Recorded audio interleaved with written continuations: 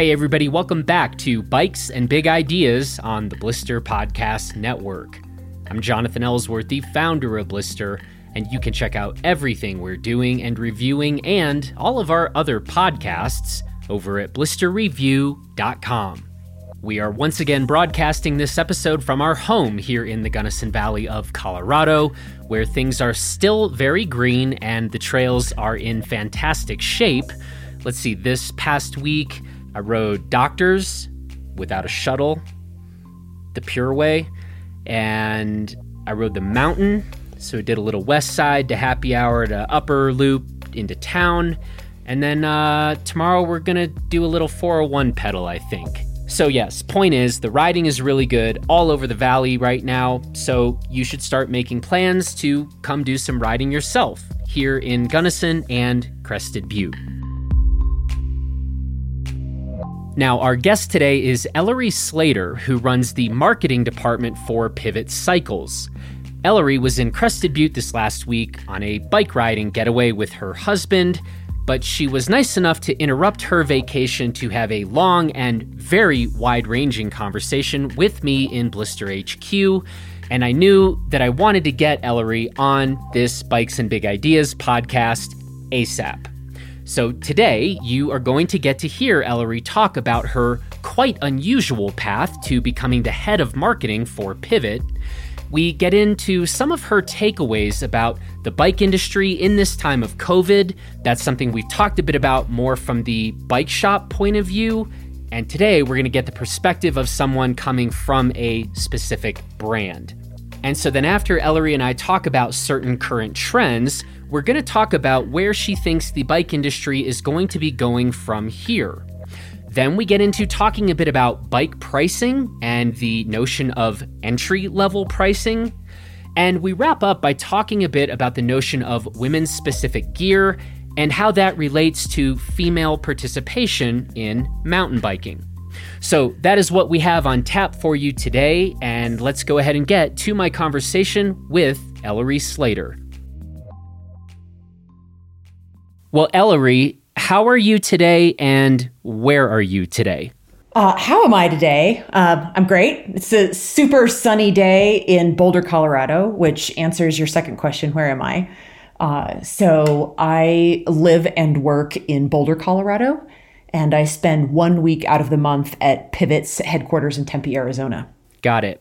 And you and I just had a really interesting sit-down in-person conversation in our Blister headquarters, where I think we ended up talking about, we kind of touched on 150 different topics. I would sort of set the over-under that way. And so, it's interesting. We don't actually tend to talk to many marketing people on our podcast. It tends to be product designers and that type of thing.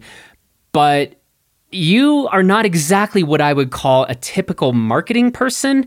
And the fact that we touched on so many of these topics, I was like, okay, that's it. Like, we're bringing you back and coming on. And that's what we're doing here today. So here we are. Well, thank you for the invitation. And I'm already excited to see the caricature of the typical marketing person. Well, I think I might maybe just sneak out of the room quietly on that one. But hey. Yep, I get it. It's like every single profession has the really good folks and then the less good folks. Yep. No, for sure. That's a fact. That's just sure. a fact. So whether we're talking about medicine or the legal system. So anyway, that's let's say that's all I mean. Yep, perfect. Got it. Cool. I want to talk a little bit to get us going just about your background. This will be a bit of a trajectory to ultimately get us to like how you linked up with Pivot. But let's go way back and just talk to us a little bit about where did you grow up and what were you into growing up? I grew up in rural Washington State. So born and raised in the PNW. And that probably had a really strong imprint on where I was attracted to be as an adult. My parents were both public educators. So I had this beautiful luxury of them dragging me around the mountains. There was like a radius from our home that extended into British Columbia and over into Montana, down into Oregon and Idaho. And I just got to traipse around the mountains as a kid. And then I didn't leave the state of Washington until I graduated from college with a degree in economics, the specialty in agricultural marketing. And I took a job as a commodities trader. So this was in the, I know, this was in the late 90s. God, I just dated myself. Yeah. And I grew up in the agricultural heart of Washington State. And NAFTA was a rising economic influence in the region. I'm bilingual. I speak Spanish. I was like, slam dunk, I'm going to get a degree in economics with a specialty in ag marketing. And I'm going to set about forming all of these export agreements between agricultural producers I knew growing up in my backyard and the rest of Latin America. And somewhere along the path to that, when you're 19 and 20, you have your entire life trajectory well-determined. And somewhere in the middle of that well-determined trajectory, I got a commodities trading internship in the Midwest. And it was like complete crack. I was totally hooked. And so I went to work.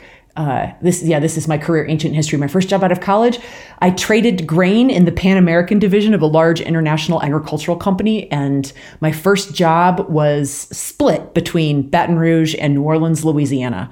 So I moved from Washington State to Louisiana at the age of 21. My God. So so that's my ancient career history. Uh-huh.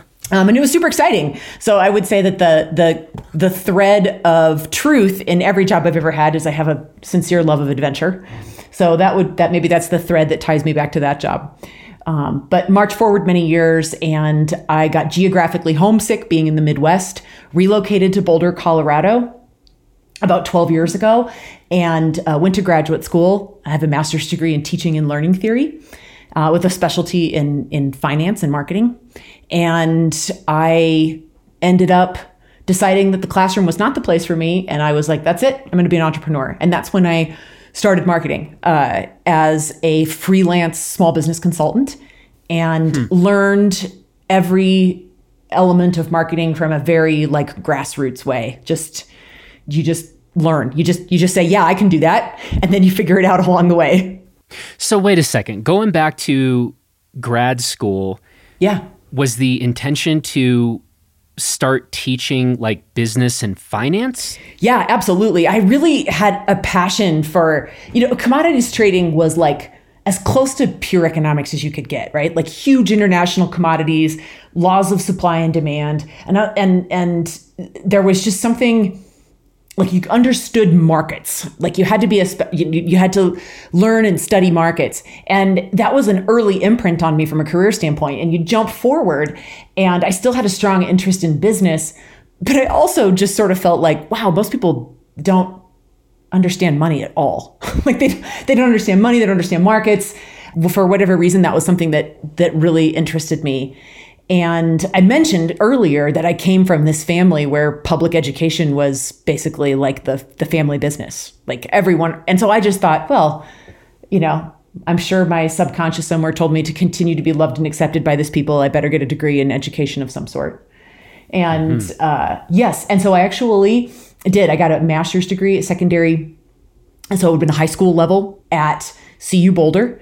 And all of the emphasis was on studying the U.S. standards for teaching finance, business, and econ. But then you decide maybe not the classroom. I'm kind of interested in this entrepreneurship thing. Right. And that's when you start kind of identifying, turns out there's a lot of businesses that could probably use some help in terms of how they're marketing their business. Exactly. And at first, that's exactly what happened. So it was I basically just blindly put out there, I think I want to start working with small businesses. What's my core skill set? What can I offer them? And at the time, honestly, I don't think even I knew, really. It was just sort of blindly stumbling into it. But it would, conversations will happen with your friends and your acquaintances, and we would be talking about their businesses, and I would say, well, what about that? And they would go, oh, I didn't think about that. And so then another friend would go, hey, you should really tell them that they should pay you money for the advice you're giving them. So, I mean, it was literally like that organic.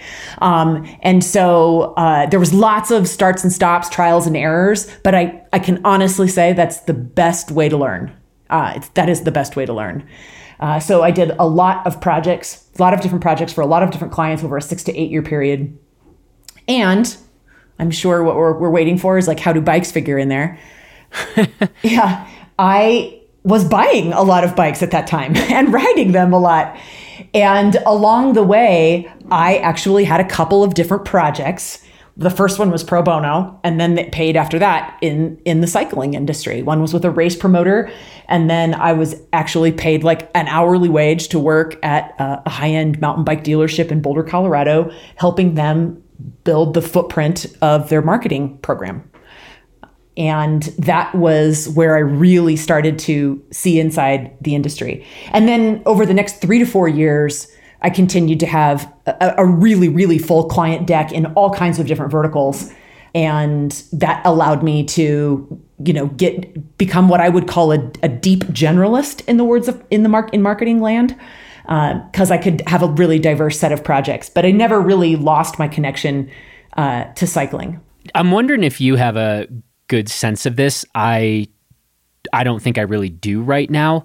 Like, it seems like there's definitely a story, that a lot of us would be familiar with, that certain people working in marketing or in any aspect of, say, the bike industry or the ski industry, kind of the outdoor industry, are people that have just been in that industry for kind of a long time and ended up moving into different positions kind of as they stay in the industry. Do you have a sense of how many people are sort of like these deep generalists currently in, say, marketing departments around the bike industry? That's a great question. So I definitely, as I've worked with, different colleagues, different companies, I would say that actually you hit the nail on the head in perspective of one archetype. And it's a valuable archetype in the industry. And that is someone that is not a generalist, they're a specialist, right? And so maybe they are a media specialist, meaning they've been riding bikes, reviewing bikes. They maybe came from a media site or a magazine. And so there were many years where those relationships were marketing, right? There was a pre-digital era in every industry. And so that was marketing. And so those people then became marketers because the dominant tone was the importance on things like the copy that we write, the way that we can leverage our relationships for reviews. That was a really large part of marketing. And so there is that archetype of someone that's been in the industry a long time and they have a lot of brand knowledge and they know the right people and they're in the right clubs. And so they can make those connections. Your question specifically about generalists, what I see happening more and more is that as marketing as an industry has continued to pick up speed. There's a term in marketing that I was most recently watching some of the live stream from the Cannes Lions Creative Festival, and they were talking about marketing velocity, meaning the rate of change in marketing as an industry. And it's astronomical. It outpaces the rate of change in the bicycling industry. And so one of the ways that I have seen some companies basically combat marketing velocity is to in some cases, reach maybe across organizations in the cycling industry. So into maybe a larger company and take someone who's been on the marketing staff and say, hey, your company is a little bit ahead of us in terms of their marketing knowledge. We're going to bring you over to our company, but we kind of stay within the cycling archetypes. And then I've seen other companies say, we're going to reach outside of cycling to another company, maybe in the outdoor industry that has maybe embraced their marketing velocity a little faster than we have. And we're going to bring someone laterally from a manager's or director level position from outside of the industry into ours. And we want to import their knowledge and we want to import their skill set. And both of those present different challenges to a brand. I think that probably where I came from as a marketer for a large brand is part of how I approach the perspective. The missing link in our conversation about my career path is in early 2016, that same high-end mountain bike dealer in Boulder that I'd been doing projects for almost 10 years ago their former employees called and said, hey, the shop's for sale. We pick you. So I was like, okay, great. And so I came home and I said to my husband, I was like, don't kill me. We're buying a bike shop. And he's like, I'm going to kill you. And I said, I know. So I was a deep... But spoiler alert, he did not. He did not kill you. Still here. I'm still here. I'm still wearing a wedding ring. Both of those are, I consider, verifiable miracles. And we bought a bike shop. And so for the 3.5 years before I came to Pivot, I was a mountain bike dealer in Colorado. So that was jumping off of the deep end as a marketer into now really, really understanding, let's say, the customer journey. And I wasn't working with one brand. I was working with every brand in the store. And I was taking everything that I had learned with, dozens of other clients and projects. And I had my own baby to see, hey, let's take the best of what I think I did and apply it to this business and see what happens. And that's how I built a relationship with Pivot. So I think that brings us up to one of the things I wanted to do here, and which is just talk a little bit about kind of the current bike industry and some of the trends we're seeing. And, I have had, Simon Stewart on and getting his perspective on some of these as, a bike shop owner. Yeah. And I think to have somebody from a brand coming on and sort of get the sense of what you're seeing, that was kind of, one of the things I wanted to do today, in addition to, getting through some of your pretty interesting and not so typical background. So let's talk about the present, right? Our present situation. Yeah. One of the things I wanted to start with is I wondered if you could help us get a better sense on any specific category of bicycle. And I mean totally broadly, beyond mountain biking. So we can be talking about road, or e-bikes or gravel bikes or mountain bikes. Where are we seeing the most movement? Or are we in a world where it's if there's a thing with wheels attached to it, it's just being sold right now? If we had had this conversation in January of 2020, pre-COVID, and you said, Ellery, what's the category? And you asked me that question, I would have said, it's really important to talk about how the gravel category is affecting bike development, consumers, retailing. It's a huge growing sector. It would have, I would have said it's very, very important to discuss that and what were the innovations that made it gravel, and why is calling it a gravel bike actually not doing service to what the bike actually can do for you. In today's world, I was speaking to a dealer in Michigan yesterday who used the phrase, there's no bad inventory right now. Right? That $30 kid's helmet that was first put in a box in 2015 and sat on the back shelf because it was the ugly color with the cartoon that's not cool anymore and it's got dust on it. That thing is getting full retail at some dealers right now. So, and there certainly has been a lot of talk, both in the industry and outside of the industry, about, are we looking at another bike boom? Forbes printed an infinitely interesting article maybe 8 weeks ago with a historical retrospective on the 1970s and people waiting in line for bikes in the 1970s and what fueled that. So there is a lot of introspection and retrospection in the industry right now about whether or not we're at the dawn of another bike boom, and because that has affected every category. You kind of gave us a teaser there about how you think that the term gravel bike isn't doing that piece of equipment justice. So now I kind of want to hear you say more about that. So gravel bike, we're really all very comfortable hearing that, right? It implies a certain use, necessarily, that it can go on gravel roads, basically. It can go on gravel roads instead of regular roads. Except there's so much about that bike that makes it so much more utilitarian, right? They typically all have disc brakes, wider tires, more relaxed geometry or longer wheelbases. It's really the SUV or the all-purpose rig of the bike industry. And so when they first started being marketed more broadly outside of iconic models like the Salsa Warbird that were associated with gravel racing, then everybody kind of clamored to say, like, what word are we going to use? Gravel bikes stuck, but I also saw people saying, well, should we call them adventure bikes? Should we call them I think alternative surface bikes was another category I saw people work with. And the reality is they're just super, super competent. If I were going to buy a commuter rig, I would get a gravel bike. It's just more stable than a road bike. But also, I don't have a hardtail. I have a full suspension bike and a gravel bike because on baby butt smooth single track, I ride my gravel bike. So the applications for using the bike and just how much stinking fun they are, gravel bike just doesn't quite tell you everything that thing can do.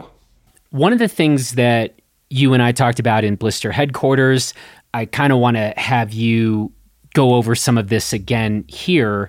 But just as we are, again, looking at kind of the bike industry landscape, or maybe a shifting landscape right now, talk about one or two of the main things you're seeing right now that are either cause for concern or sort of that you think are signaling a bit of a sea change here. What do you got? So not just in cycling, but if you consider that bikes are part of the consumer goods landscape, we've seen probably 2 to 2.5 years worth of innovation in terms of e-commerce and the digital channels that brands are using to reach consumers. We've seen probably 2 years worth of innovation in like a 3-month window, just in the last 90 days.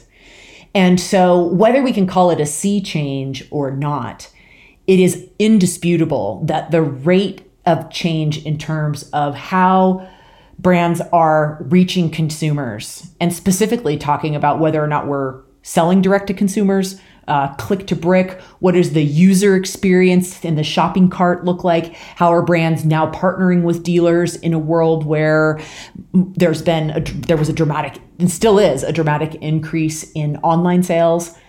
So I think one of the sea changes that is coming is that there's an acceleration. This kind of goes back to the whole marketing velocity term.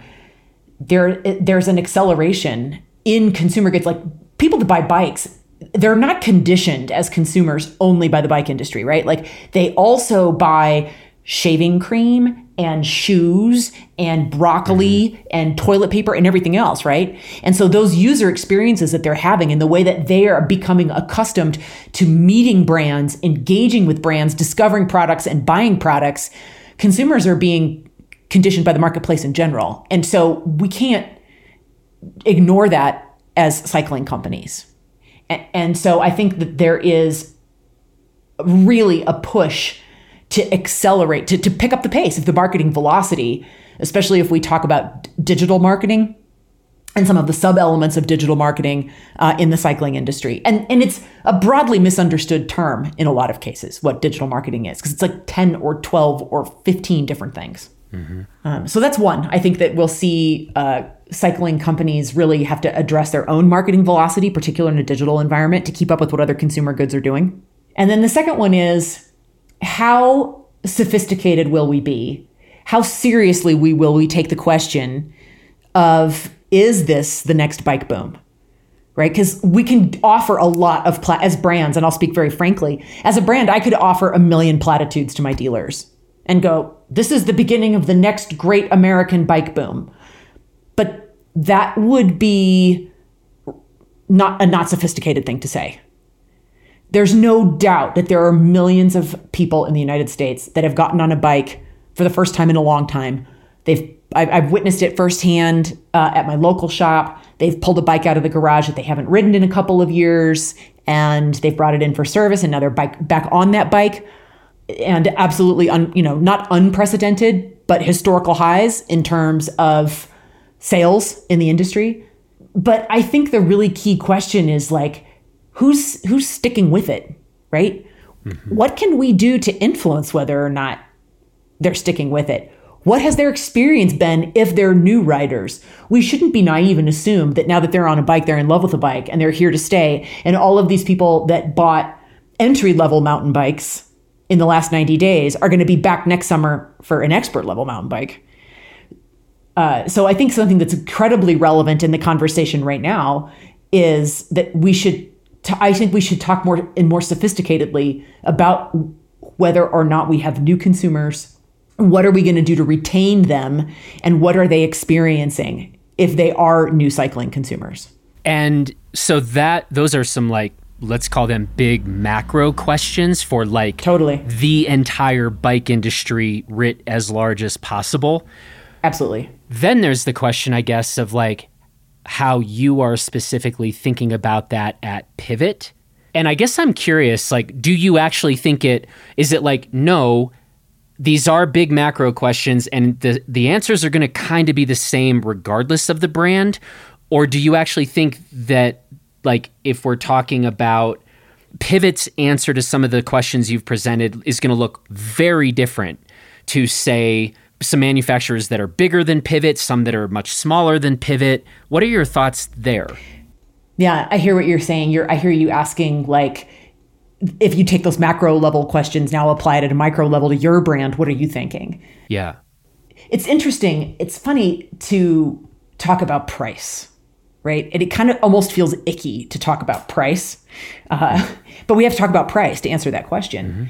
Mm-hmm. Because if we talk about, I kind of mentioned is a mountain biker buying an entry-level mountain bike, and we can define the price parameters around entry-level mountain bike as pretty broad, right? I got a mailer in the Sunday paper, because I love an actual physical Sunday paper, for Target, and they had a $150 mountain bike. I mean, it was called a mountain bike and the price point was $150. Huh. So is that entry level, right? Or is entry level $2,899? Yep. Right? There's a very big gap between $150 and $2,899. And so if I'm thinking about my brand and I look at the entry point into my brand and price point, I have to be very realistic about who is the core consumer for our brand. Who do we want to be the core consumer of our brand? Meaning, what do we want in terms of characteristics of loyalty? What do we want in terms of characteristics of valuing technical expertise? Who are the consumer personas for a Pivot?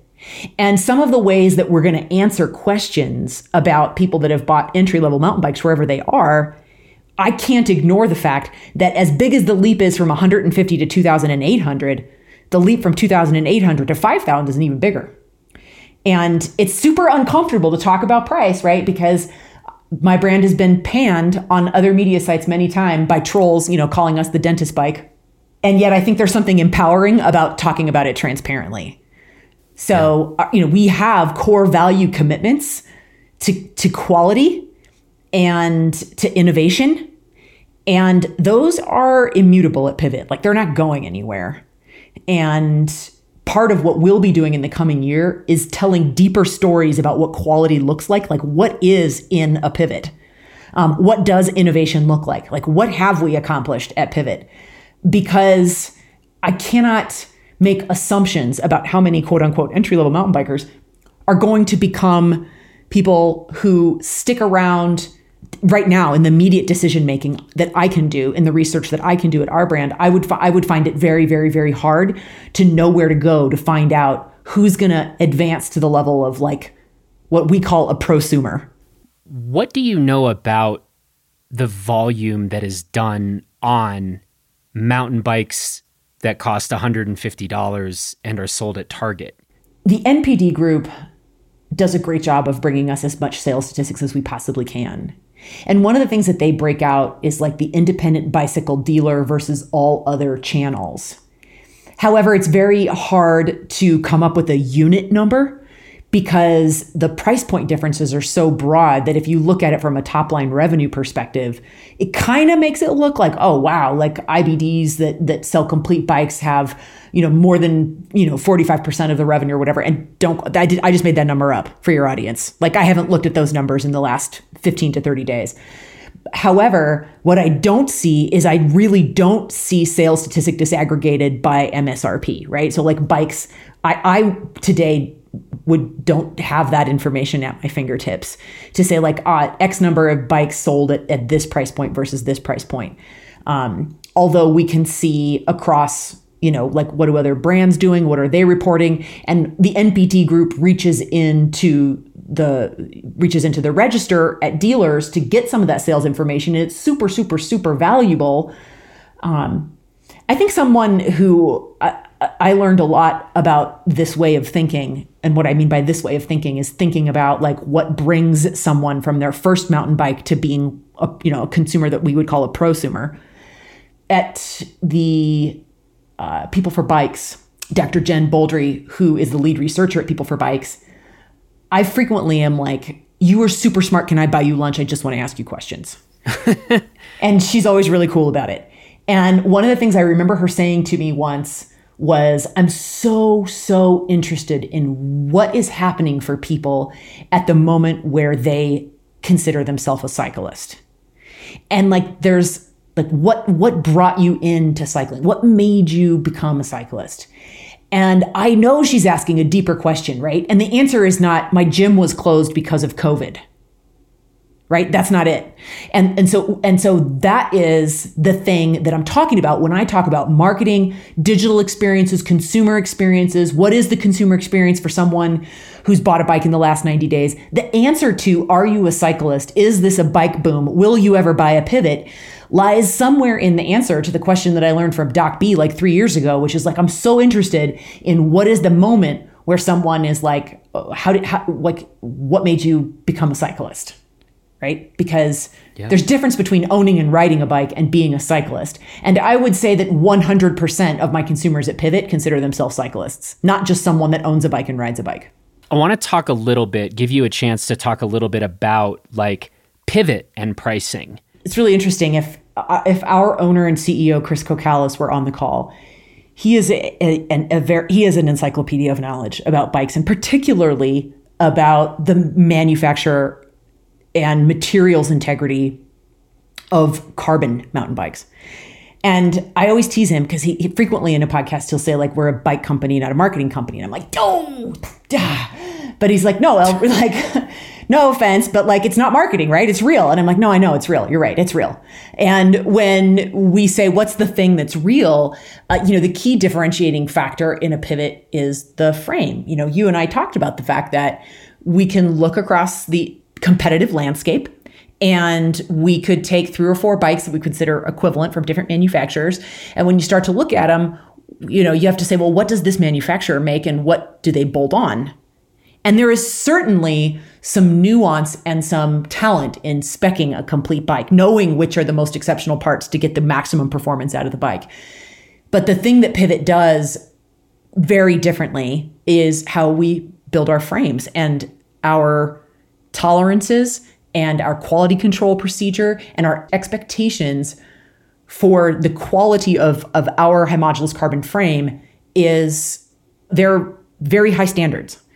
And so it's over the years, I've heard Chris, I'm sort of like, I'm kind of standing in Chris's playground or his sandbox right now. Over the years, we've started to talk a little bit more about what that process looks like. However, it's enough to say that, we're the company that when our manufacturing partners call and say like, will you accept the tolerances? Our answer is, well, are they Pivot tolerances? And so our product testing and quality control procedures are, I would say, literally second to none. And we're just now getting to the phase we're at a flexion point in our brand where we're now realizing that that's not like a secret recipe anymore. Like we used to guard it like the secret recipe for Coke, right? Like nobody knows what's in there, right? And we took it that seriously because we really believed in what we were doing. But our brand is at a flexion point where now we know it's really imperative to begin to tell our carbon story and to begin to tell some of our innovation story. And so that's something that you'll see coming from Pivot and more about what we do with our frames. So when I talk about what's special about our frames, the top line item is we make one kind of carbon. That's it. Like that really is, I think, what people are experiencing when they say like, oh, the Pivot, it's the dentist bike, like they're expensive. But we only make one grade of carbon. We only make one exceptional grade of high modulus carbon. That's it. A pivot frame is a pivot frame is a pivot frame. And there's no two levels of carbon. There's not the best carbon and then the other carbon, or, whatever, however different brands are positioning their different materials options.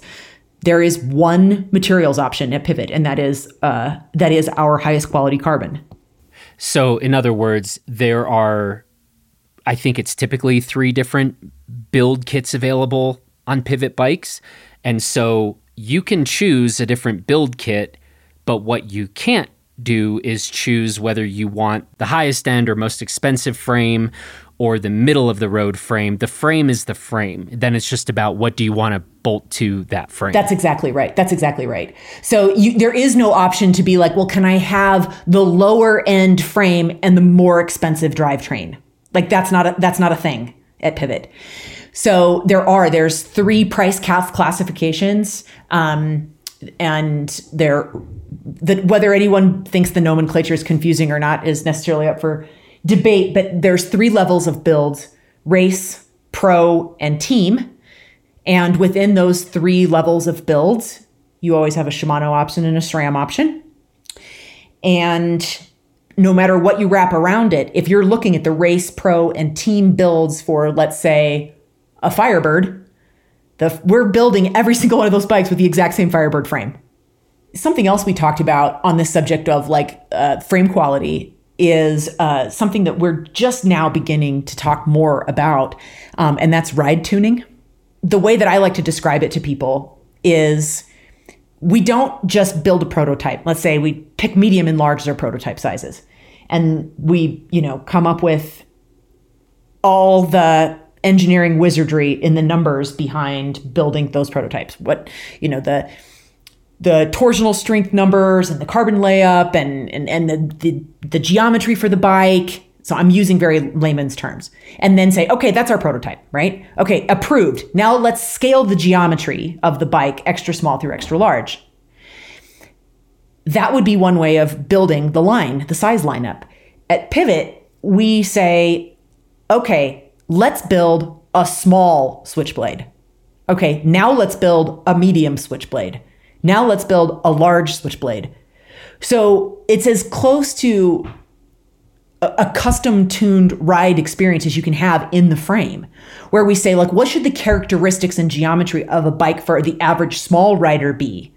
In what ways does it need to be different from the large rider? And it's not just size, right? Sometimes it's like, how much does the frame flex? Where do we need it to be stronger in other points and not in others, in addition to the geometry? So just conceptually, ride tuning to us means, all right, everything's going to be the highest grade of carbon, but let's build these bikes one at a time. What are the optimal characteristics for for instance, like I said, a small switchblade versus the optimal characteristics for a large switchblade? And we refer to that as ride tuning.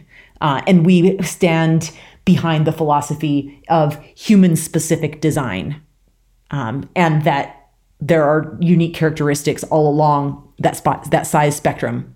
Another thing I want to ask you about is just the whole topic of sort of women's specific and what your thoughts are on that, maybe just in general.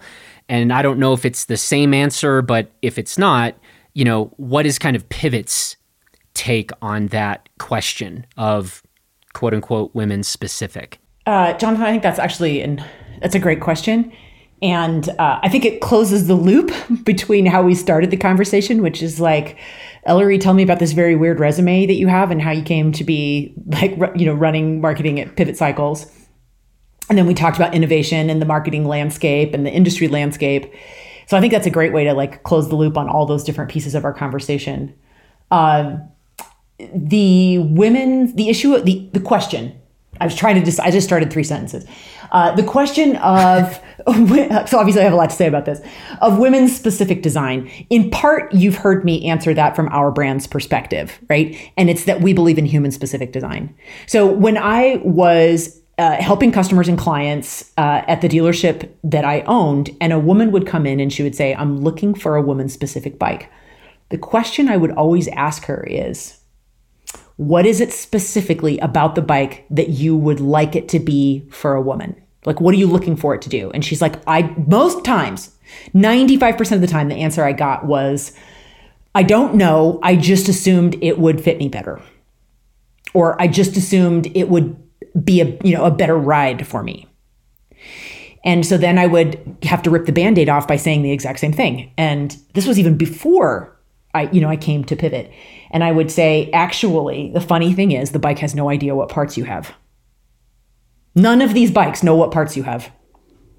It knows more or less how tall you are. It knows more or less how much you weigh.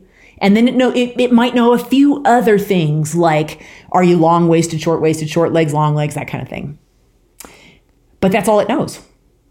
And so really, I really think what you're looking for is the bike that gets you the best experience, the best fit, responds to what your greatest concerns are as a cyclist. Do you want to climb? Do you want to descend? Do you want to feel more stable? Do you want to feel more confident? Do you want to feel faster?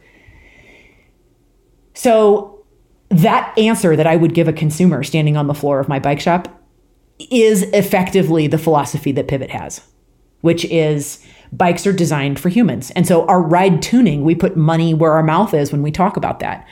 And I don't believe that bikes know what parts you have. So that tells me that, is women's specific design a relevant or irrelevant conversation? Absolutely not. Year before last, someone in the industry, in the media, asked me for a quote on the quote unquote rise and fall of women's specific design. And I was like, I actually have nothing to say based on that question, because I haven't seen a rise or a fall. I've seen a rise. I've seen some people opt out. I've seen other people try to redefine. And I've certainly been involved in a lot of conversations about women and specifically female mountain bikers.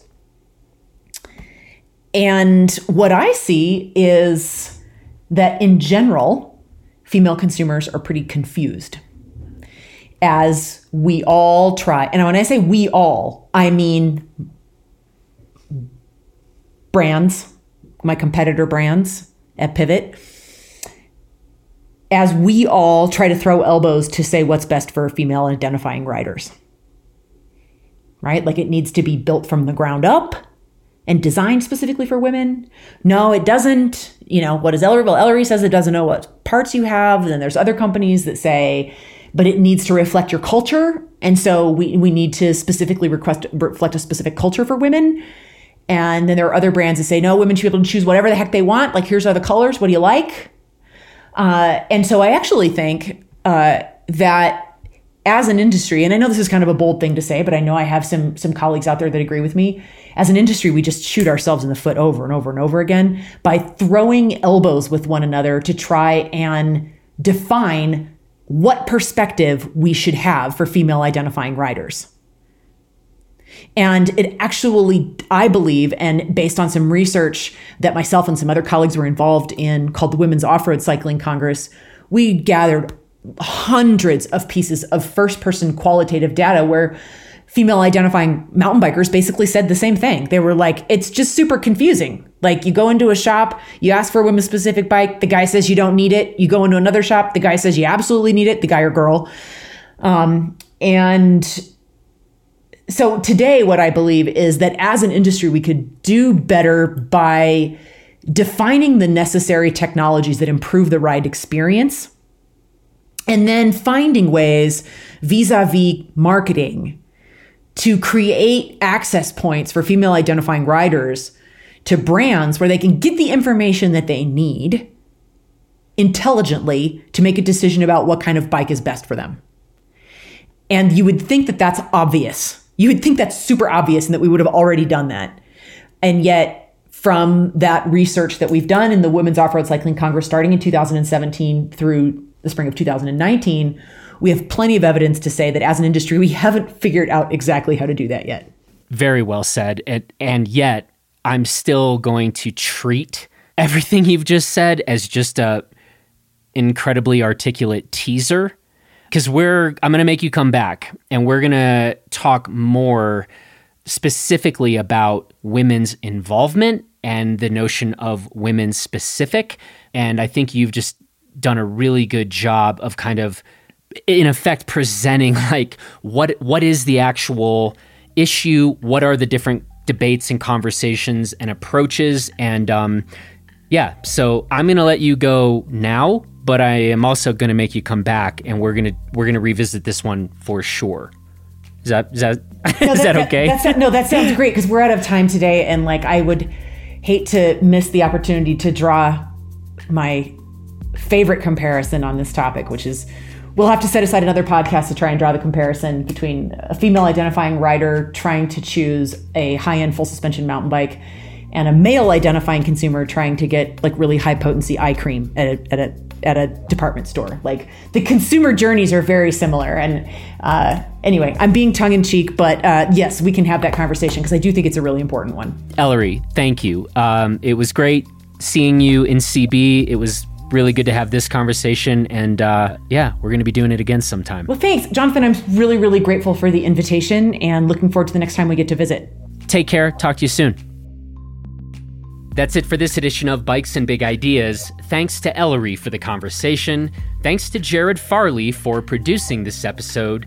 And if you are enjoying these Bikes and Big Ideas conversations, we would very much appreciate it if you would leave us a nice little 5-star rating in Apple Podcasts. And if you do, you will push us one step closer to making our first listener appreciation / blister crash course video, which you can learn more about in episode number 22 of Bikes and Big Ideas. And I promise, that video is going to be well worth the 30 seconds it takes you to leave us that 5-star rating. Okay, until next time, please take good care of yourself and everybody else, and we will talk to you again next week.